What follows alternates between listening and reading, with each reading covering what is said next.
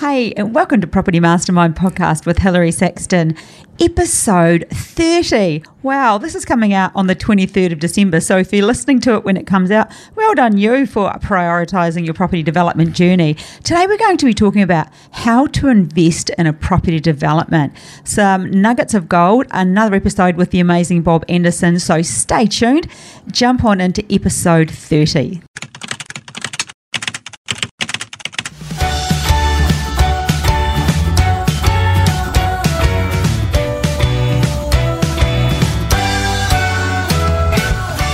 Hey, and welcome, Bob. Thank you. Again. Great to be back.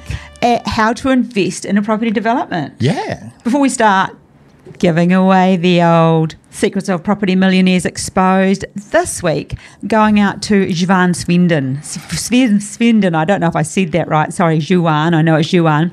Juan over in Western Australia. Congratulations for the call we had this week, and you'll be receiving this in the mail. A plethora of property strategies for you to read through. Bob's chapter here is obviously on why he believes property development is the pinnacle of all strategies, the way to get the richest fastest, but you can make your own mind up after you read the whole thing. So that is in the post to you actually tomorrow. Okay, Bob. Yes.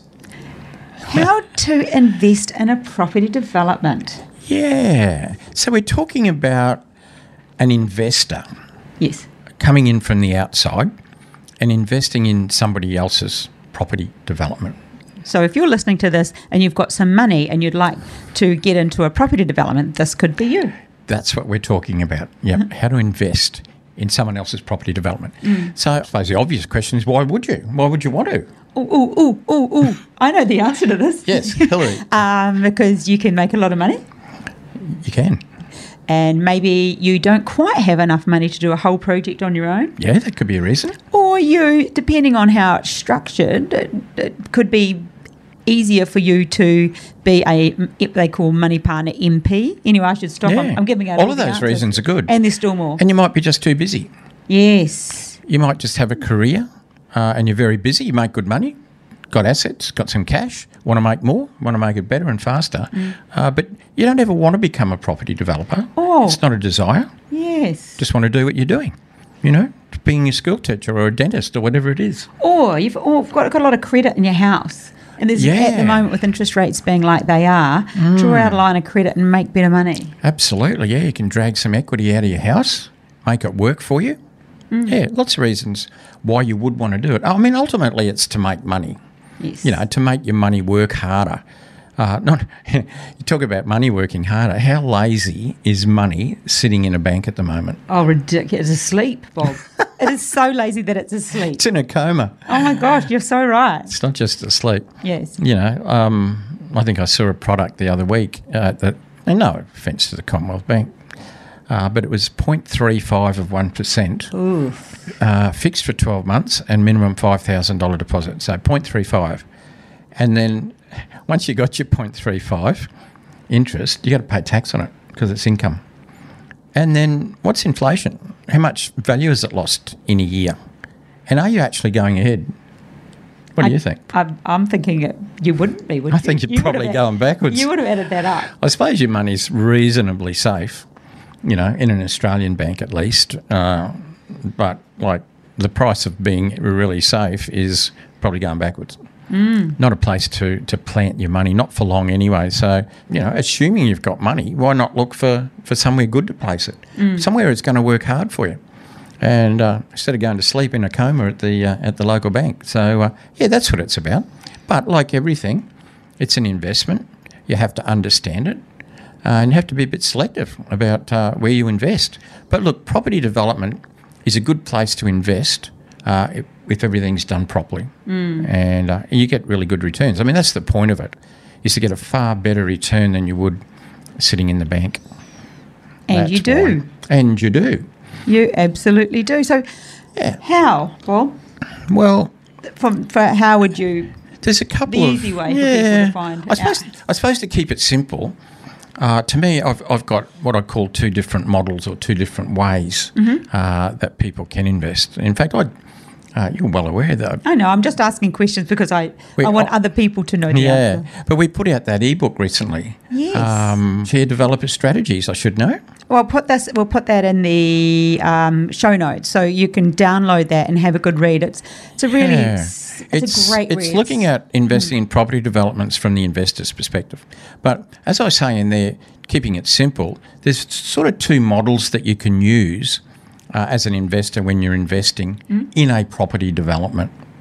And one of them is the old favourite, what we call a joint venture with a money partner. We often call things joint ventures, even if they're not technically, because the word joint venture means jointly together in a venture meaning a money-making enterprise, in this case a property development. So you can sort of loosely use the term joint venture. And for the acronym freaks, it's a JV. It's a JV, yeah. So if you hear the term JV, joint venture, and that's one model. The other model that I talk about is what we call a loan partner. So you can be an equity partner or a loan partner. Sometimes people refer to that as a money partner as well. Money partner, often referred to, yeah. And often that's called, like people will say it's an MP, looking for an MP. Looking for an MP, not a member of parliament. No, it's a money partner. Although your MP could be an MP. Absolutely. If you knew if you knew your member of parliament well enough. Or a JV. They could be a money partner. An MP could be an MP in a JV. Okay. All right, enough of that. Okay, way too much. So the two different models, I'll explain that a little. Joint venture with a money partner or an equity partner.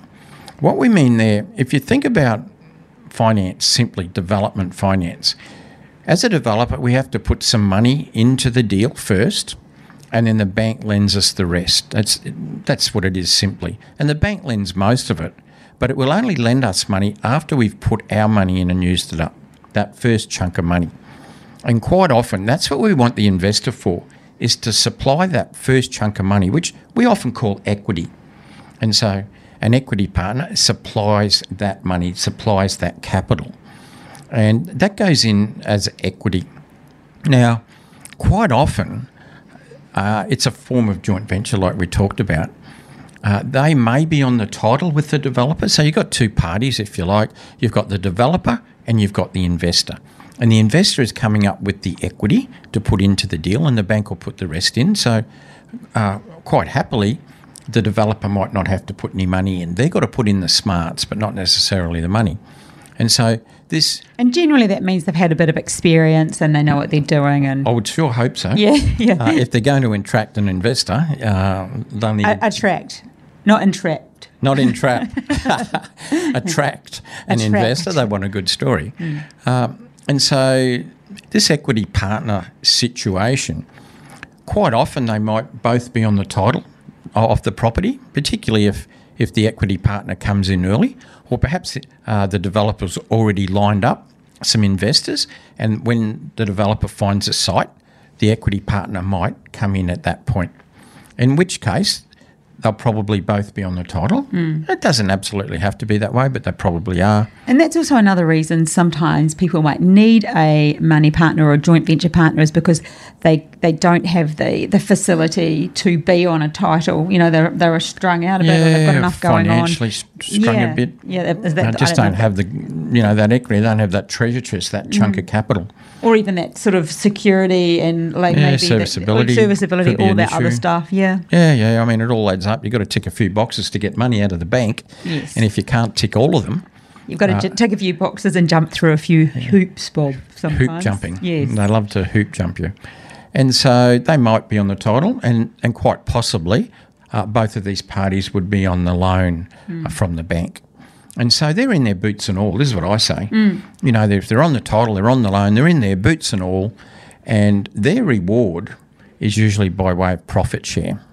So the developer and the equity partner will come, because they're on the title, it becomes profit share. Yeah, and typically, because it's equity, equity is usually rewarded by profit share.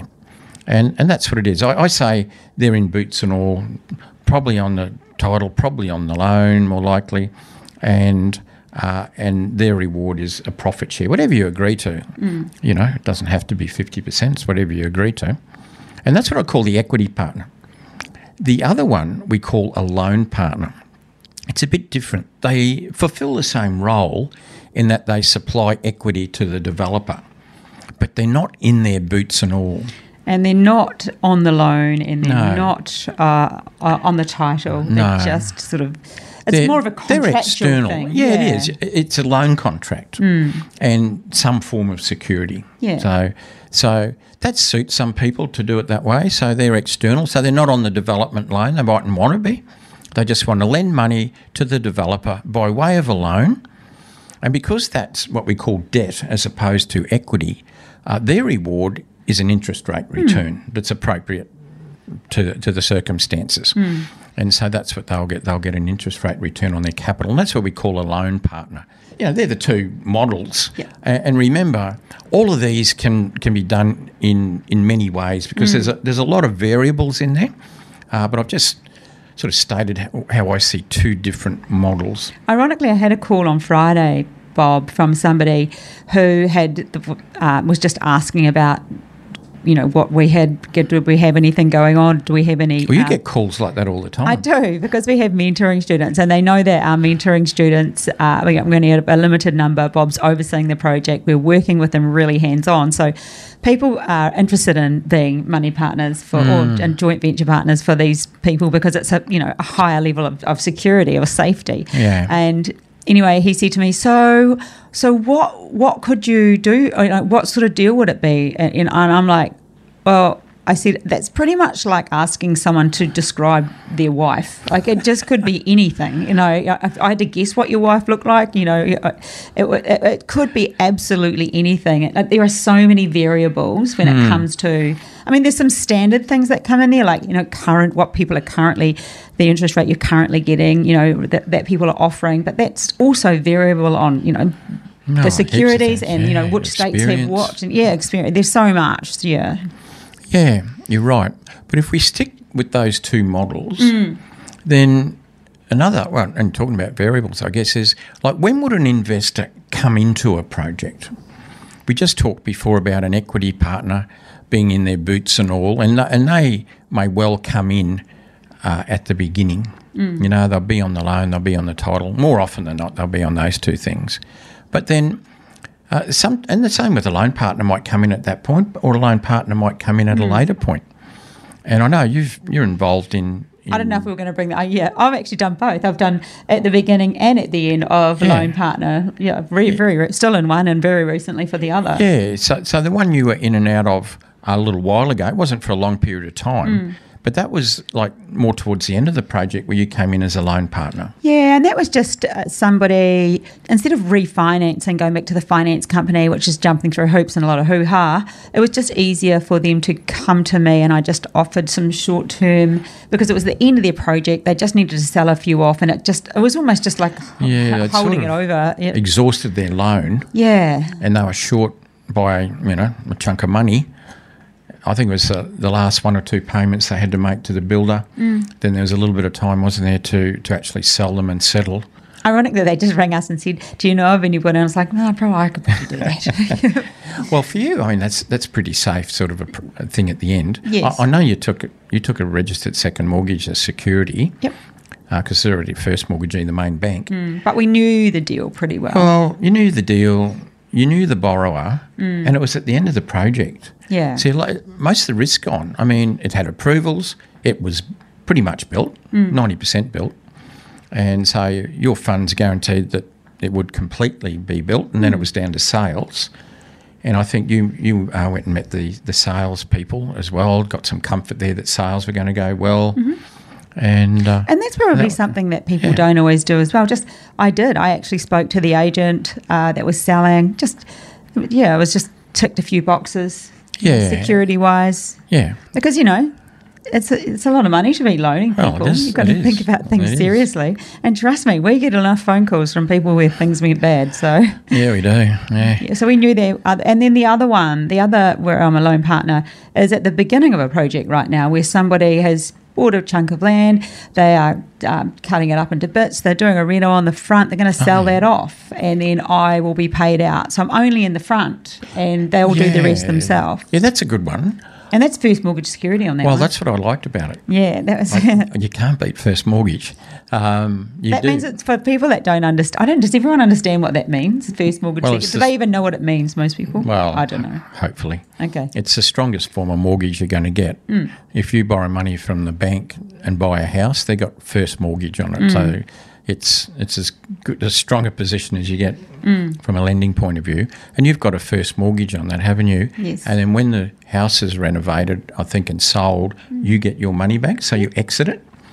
And there's somebody else in there with the second mortgage behind you, whereas they come then up They become to the first mortgage, and they finance, I think there's some townhouses being developed in the back or something. So that's another good one of yours. It is, but at the end of the day, the person, I know the person as well, and there's a level of trust and ease and, comfort and, we know the deal as well, so it's kind of... You understand the deal, you know the person, and it's first mortgage. Yes, and all of that. And I think when I spoke to that guy on Friday, he said, I don't want the money to be in too long. Does that sort of thing come up? Because he needs it in about 6 months' time. And I said, absolutely it does, because that's actually two examples that Short-term lending, sometimes just short-term, 3 to 6 months sometimes. But if you're in there for a whole project, obviously it's going to go longer than that. In fact, here we go again. I think you're in another one, aren't you, over in Western Australia, where you've come in at the beginning of the project. That's kind of more of a... like a joint venture. In a way. Yeah. So, timing, when you come into it, you could come in at the beginning. You might come in after... Let's say the developer's got the development permits. See, a developer might have enough funds and enough serviceability to buy a site and get a development permit, but they don't have enough extra money now to borrow more for the construction finance, and that's when they might need an investor at that point. So an investor coming in at that point is more likely going to be a loan partner because it's not for a long period of time, and all they really need is some extra equity. And it has been de-risked, to a degree. At least it's the land's been purchased. It's got a development permit, it's heading in the right direction. Could be that. Have you, as far as what's the percentage of your mini developments that you've used JV partners or money partners, or is that even too hard a question to answer? Because this is a question more if you had to guess what someone's wife looked like. Yeah, it's a bit like that. More equity partners than loan partners, but I've certainly used loan partners. But often it's been joint ventures and equity. I've done some big ones as well for when I used to work for some of the big development companies. And I've done quite a lot of my own, but more often an equity partner, probably from the beginning. And then I've used all sorts of other models, which we won't go into, things like capital raising and syndicates and all those other sorts of models as well. Yeah, so timing. So we've got a couple of basic models. We got you can come into a project at different times for different reasons. I guess, you can ask the question, well, it sounds good. I can see how it can make lots of money, but, the old question, is it for me? That's what the investor's going to say. And I can honestly say it's not for everybody. Why would that be, Bob? I think it's a no-brainer. If you've got... For you and I, it's a no-brainer. Yeah. But different people have different risk profiles. I mean, there's people that even get nervous having money in a bank. Seriously. But, who? Oh, well, Well, where would they put it if they couldn't put it in the bank? Well, in a jam tin in the backyard, under the mattress, in the freezer, wherever people hide money. Aren't they the obvious places someone would look? But, I mean, there is an element of risk in investing in a property development as opposed to, investing in something that's already established. So there's a difference between investing in, let's say, a shopping centre compared to investing in a development to develop a shopping centre. Because the shopping centre doesn't yet exist, therefore the development is a high level of risk. But because it's a high level of risk, you get a higher return. I mean, that's how investments work. But I'm just saying if somebody is a very low level of risk and they're sort of nervous about it, that could be partially because they don't really understand what they're investing in, which is really important that you do. But it also could be they're just really risk adverse, in which case they're probably not the right person to invest. I'll leave that to somebody else. So, Bob, how do people find deals? From the investor's point of view, Oh, so how does an investor find people to? Yeah. Oh, we get asked that all the time on our live podcast. We do a podcast on our live Q&As on a Wednesday night. That's a subject for another day. How does a developer find investors? All the time. Yeah, this podcast is more, I guess, looking at it from the investor's perspective. So how does an investor find projects? And that's a good question, because it's all very well getting excited about this, but if you can't find one, you can't invest. And I think, first of all, definitely download the ebook just to read through so you understand just what it all means. Yeah, and you'll have to get your email address to us to do it, but you can unsubscribe if you don't want to receive anything else. That's no big deal. But it's really it's like a really easy read. Oh, it's an easy read. It's just a 15-page. I wrote it because lots of people invest in property developments or want to, but they often... They don't ask the right questions. They don't understand what they're getting into. And sadly, some people come unstuck. Some people get into the wrong developments with the wrong people for the wrong reasons and end up sometimes getting into trouble and losing their money. Yeah. Hence, that's why I wrote it, that ebook. And so, like I said before, if you're going to invest in something, it's good to understand what it is you're investing in, how to go about it. So where would they find them, Bob? Well, how do you find it? Well, if you're coming from the outside as an investor, probably look at communities where there might be developers. I mean, that's an obvious one. For instance, we have communities ourselves. We have people who do our course. In fact, I'll say this much, and this is, I wasn't even planning to say this, and it sounds like it's a pitch to sell one of our courses, but it's not. I think it's critically important when you invest to understand what you're investing in, and because you're directly investing. You know, this is not buying shares through a broker who's recommended a particular stock. This is investing with a developer. Yes. There's no sort of expert broker in the middle sort of going through everything. You can get documents checked by lawyers, but it's different. I think that you should invest in yourself and get a decent understanding about property development. Read the ebook, which is great, but understand property development. And I've had people do that. I had somebody join my mentoring program once, and their sole purpose was not even to do a project or to learn them. They said, look, we got $5 million. We want to invest in different projects. But because that's so important to us, we don't just want to do a course, we want to do your mentoring program. And they did invest. And like, these were very successful people. They had $5, $6, $8 million in cash at one time. Very successful business people. And the reason they were successful is they're not stupid. Yeah. And that proved to me they were prepared to invest that amount of money to understand what they were investing in as well. And really, it was a drop in the bucket compared to the money they made as an investor. But that's smart anyway. I suppose, can I just add to that question, Bob? Like, you're saying someone with $5 million and they had $8 million, they had a lot of money. What would be an amount you sort of would need to? Well, depending on, obviously, as an investor, the size of the project and when you're entering it. Like you mentioned before about one you invested in, it was towards the end of the project where the developer had a lot of cost overruns, different things happened, and he needed that extra bit of money. Yeah. I can't remember. It might have been a couple of $100,000 you lent. No, it was under that one, I think. Might have been less, maybe 150, 120, whatever it was anyway. If it's that sort of situation, it might just be that. I'm thinking of somebody else once who was in our mentoring program. They were in the same position. They got towards the end, needed 100. They let me know. I just made one phone call to somebody I knew and placed the 100,000 like within 5 minutes. So that's a small amount of money. Yeah, would that be the smallest amount really? Yeah, for that sort of circumstance. Yeah. It's at the end of a project. They don't need a lot of money.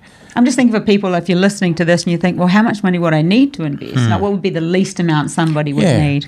Or, I mean, it could be even what you call an indirect investment in a way, like the retirement village at the moment that I'm doing where I'm raising capital, and that's a minimum of $100,000 investment, but that's not an equity position. It's a loan position where you get an interest rate return, all that sort of stuff. So it depends on the model that's involved. It depends on the size of the project you invest in. It depends on when you come into the project.